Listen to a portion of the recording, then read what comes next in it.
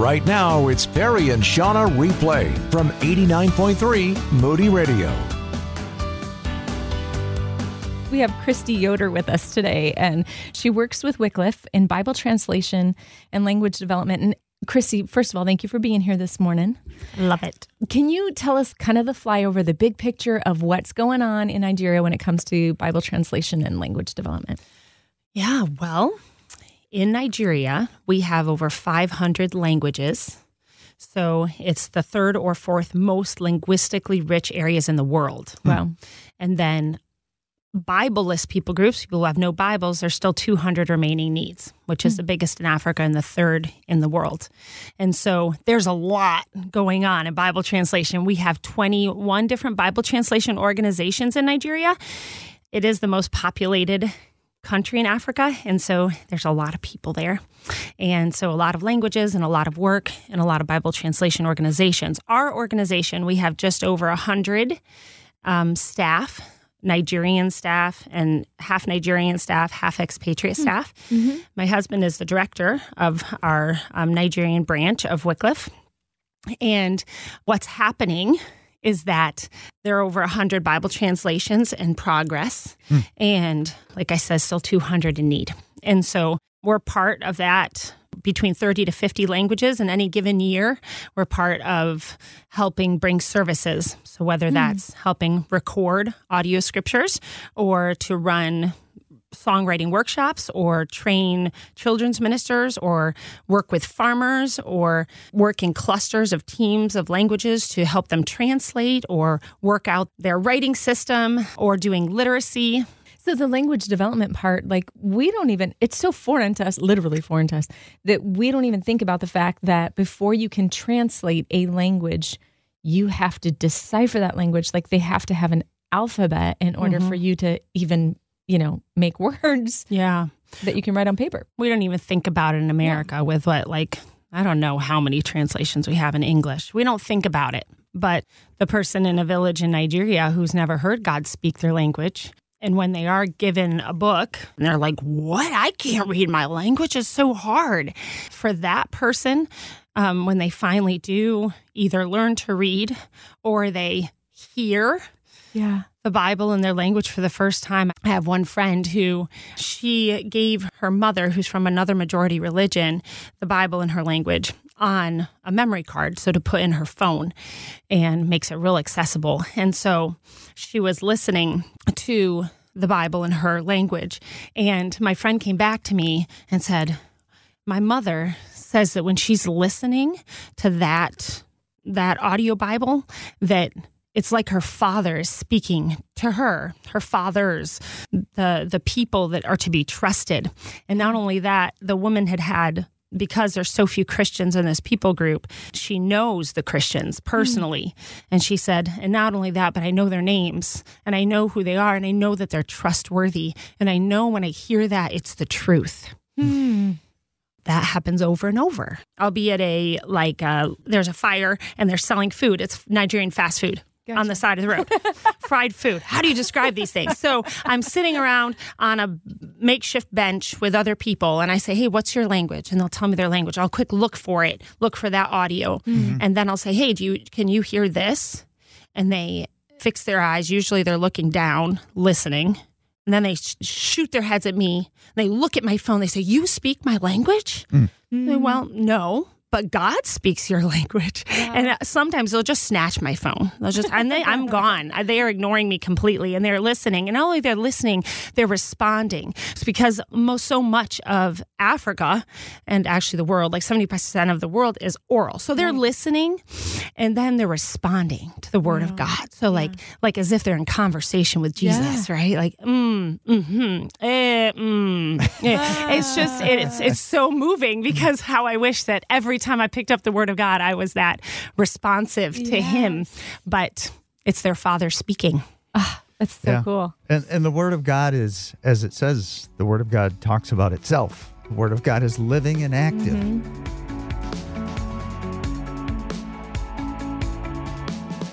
So when we think of missionaries, or Jesus messengers, as I like to call them, in Nigeria, we think of just us, white people coming from America to Nigeria, but that's not the case. It's not the case. And that's a beautiful thing God's doing around the world, globally. And in Nigeria, we have 23 Nigerian missionaries that are part of our group.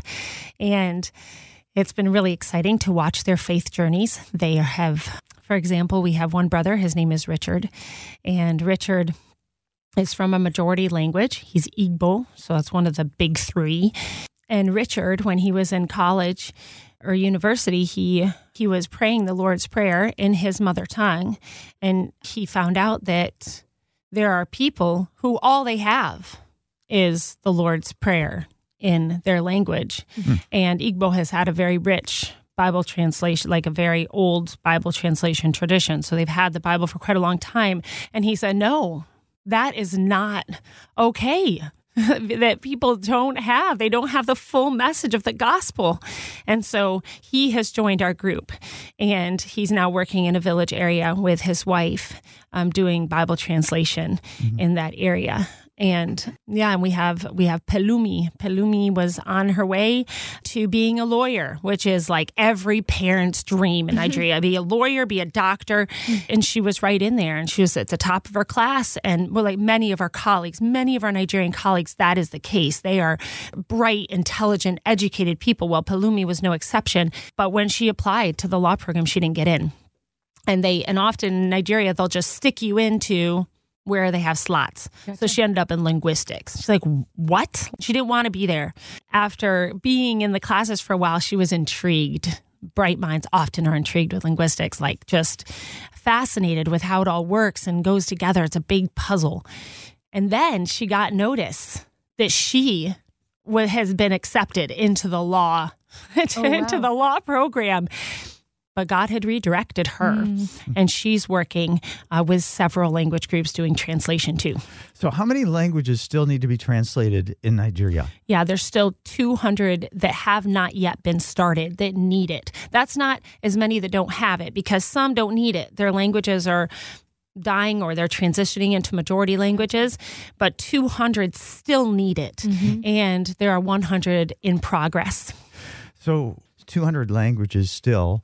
And these are people who haven't yet heard the gospel in many cases. Right. And so, but when I hear you talk and when I watch you speak, you get teared up. Yes. There's emotion. What's underneath that? Underneath the emotion that I have is when I think about the people groups. When I think about walking down a village street and I greet an old ma in her language, because I have asked somebody, well, how do I say it? And I greet her, and the stern face that was slumped over sitting on a stone, her head goes up, and I see, and her face brightens. And I think that greeting just gave us a connection. But how much more deeply beautiful is it when she hears God saying, I loved you so much that I sent my son, in the language that she deeply understands. See, many people in Nigeria have heard the gospel, but it's like if you hear the gospel like this, Yesu yana son dunia, so say that he came. Domin muna bukata, Jesus. He is the Savior. Dudukan dunia. Isn't that good news to you? It's not good news to you, right? It's not good news because you've only partly heard it, because it's not in the language that penetrates. And like you were saying earlier, God is living and active, sharper than any double-edged sword.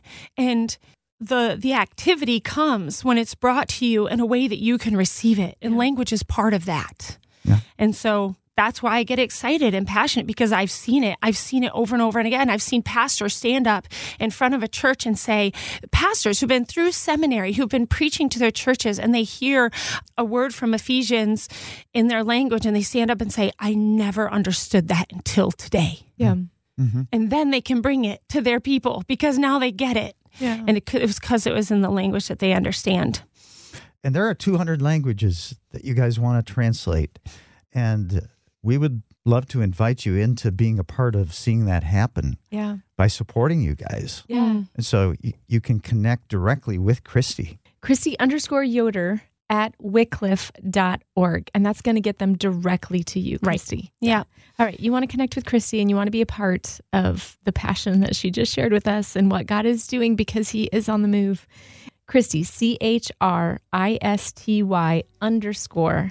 YODER, at wycliffe.org.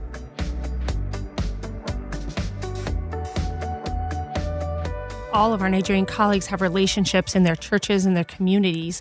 And so when one of your own comes, there can be different responses. Either say, who is he? I've seen him grow up from a babe. But it can also be, this is one of our own. And Nigerians have a very strong sense of community. Mm-hmm. And so one of our brothers, he came from the Northeast. So the Northeast is a conflict area. And he has experienced, his neighbors turning against him, the persecution that comes, the fires, where you have to flee your house and your place. And he found himself working with us. And because of his experience, he comes from a farming culture. In fact, if you talk to Nigerians, they'll tell you every Nigerian's a farmer because they will farm the narrow strip of 1 foot alongside the road to grow food. So everyone's a farmer. Wow. Even in the city of, I live in a city of 1 million, there's nothing that isn't farmed. So he came to Jos and joined our group, and he has partnered with one of our expatriate missionaries from the UK, and they together have made this amazing program called Faith in Farming.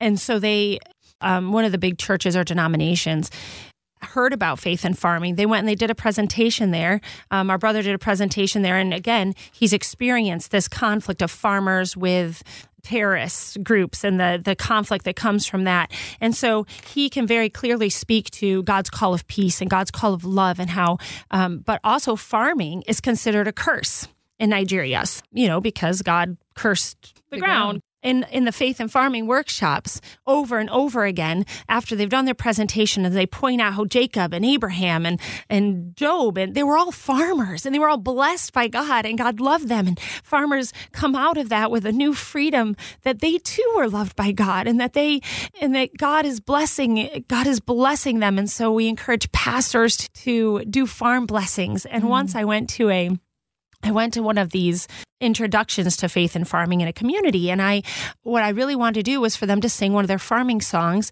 but bring scripture into it. So I gathered some of the farmers that were there, and we went back in an office, and I said, listen, do you have any farming songs? Well, every community has farming songs. They farm and they sing. Mm-hmm. So I said, can you sing one of those farming songs? And they brought out the song. I said, that's beautiful. I said, here's a verse. Can you use these words in your language and put them into that song? Mm. And they looked at each other, and Nigerians are beautiful because when they feel a little uncomfortable, they laugh. So they're all laughing. I'm like, okay, all right.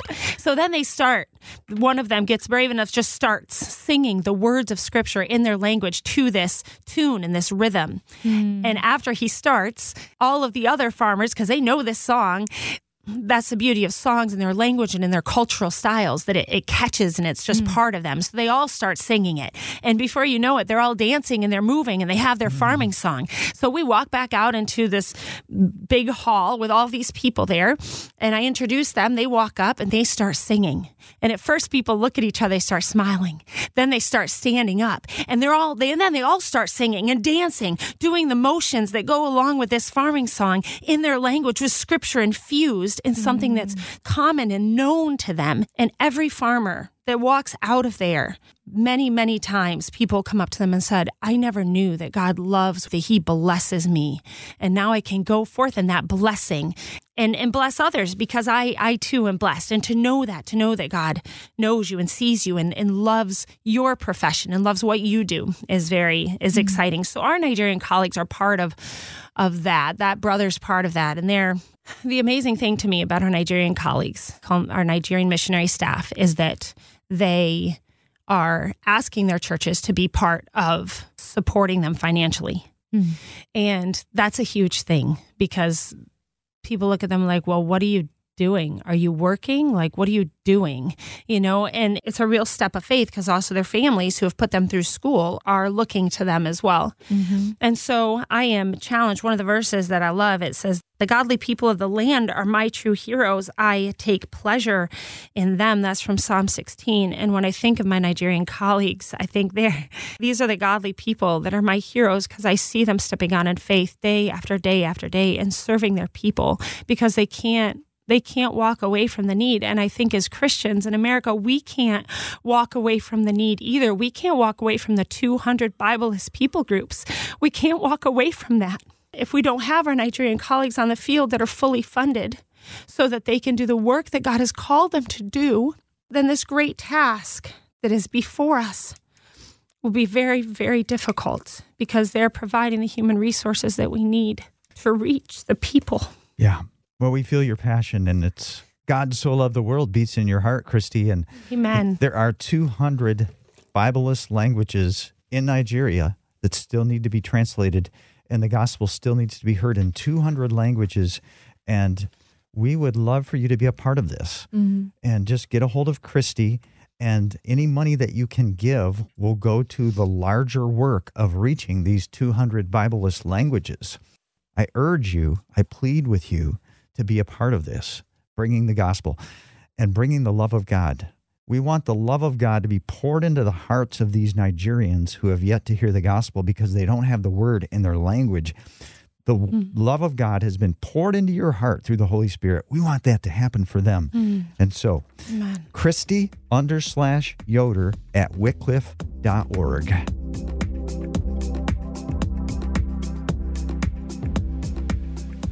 There is in the Bible an encounter that the disciples had with Jesus. And so often we talk about the Bible and we talk about the stories in the Bible. And I just want to be really, really clear. They happened. They're stories of actual events. So Jesus sent the disciples on ahead of him on a boat, and they were headed to the other side of the Sea of Galilee. And he sent them on ahead because he needed to dismiss the people who were gathered there. This is right after he had fed thousands of people.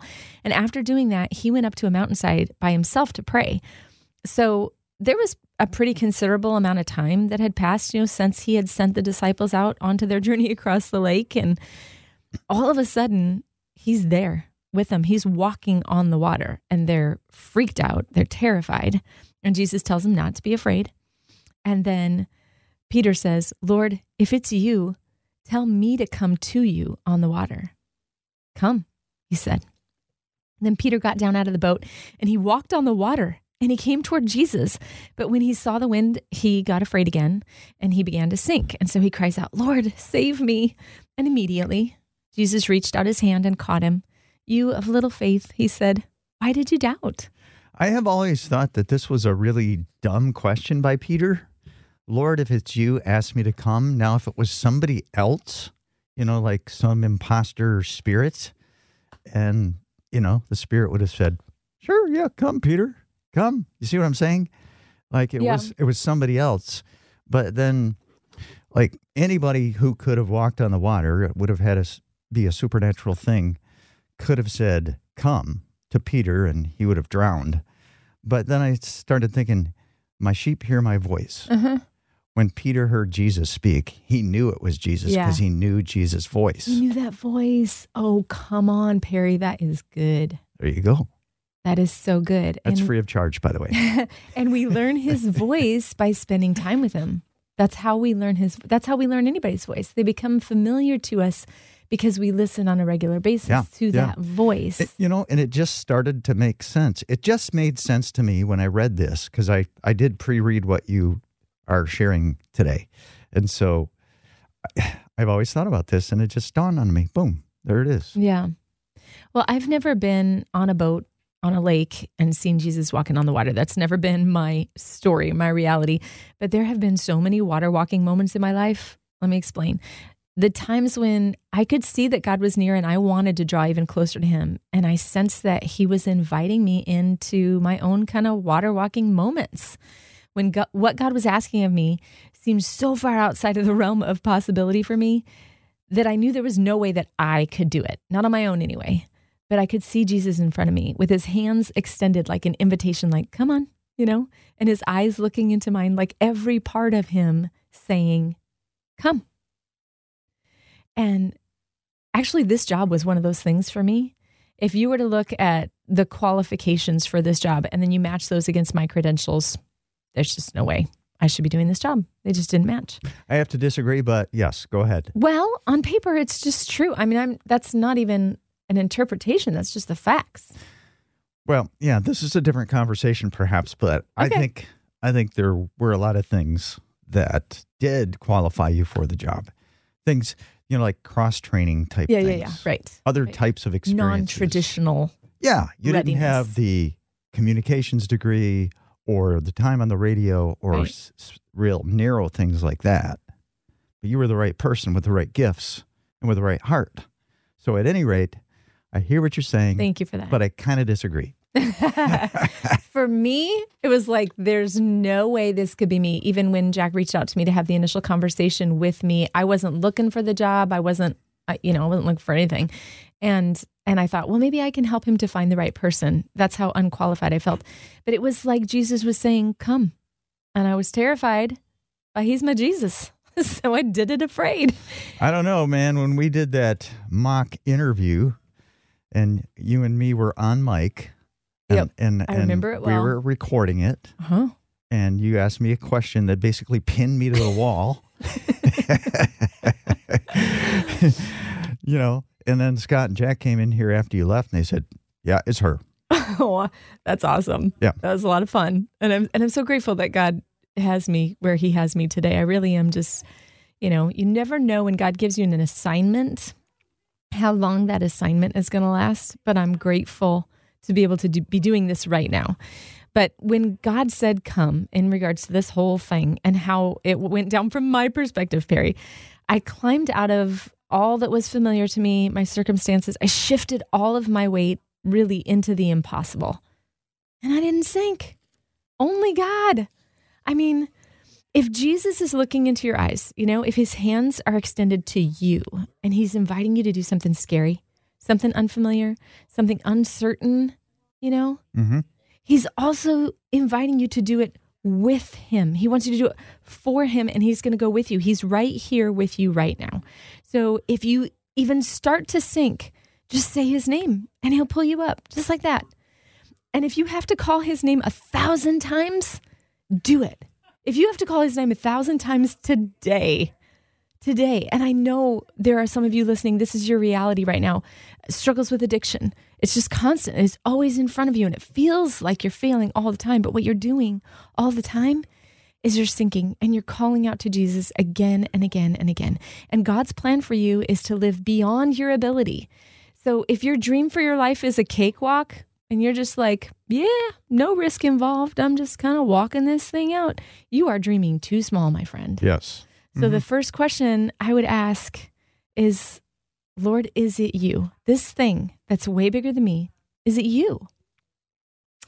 Is it his dream for you, or is it your own dream for you? And if it's God, my friend, step out of the boat. Do it scared, but just do it, because God is with you.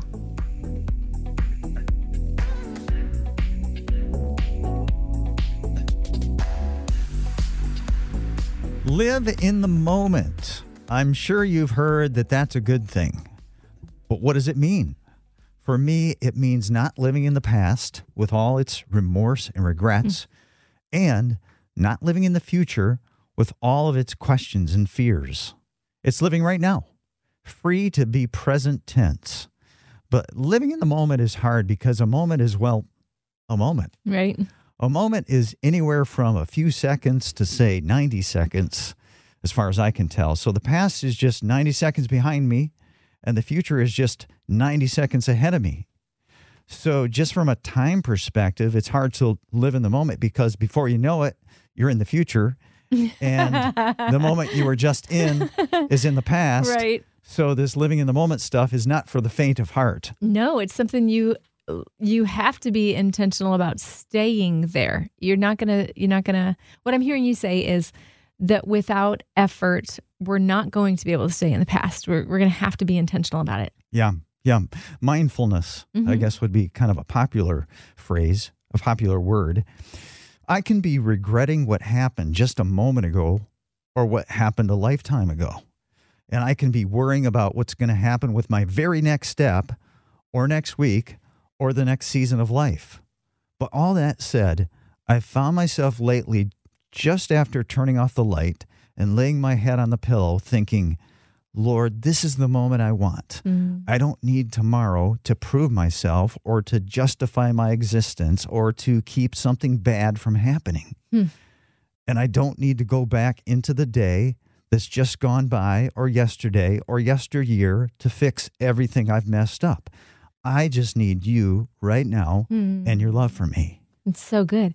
When I was in my early 20s, it was a regular practice in my life. Not intentionally, but this is just what went down. And being honest with you, the day would end, I would go to bed and I would lay there and I call it now self-abuse, but I didn't know that at the time. I would think about all the stupid things I did that day.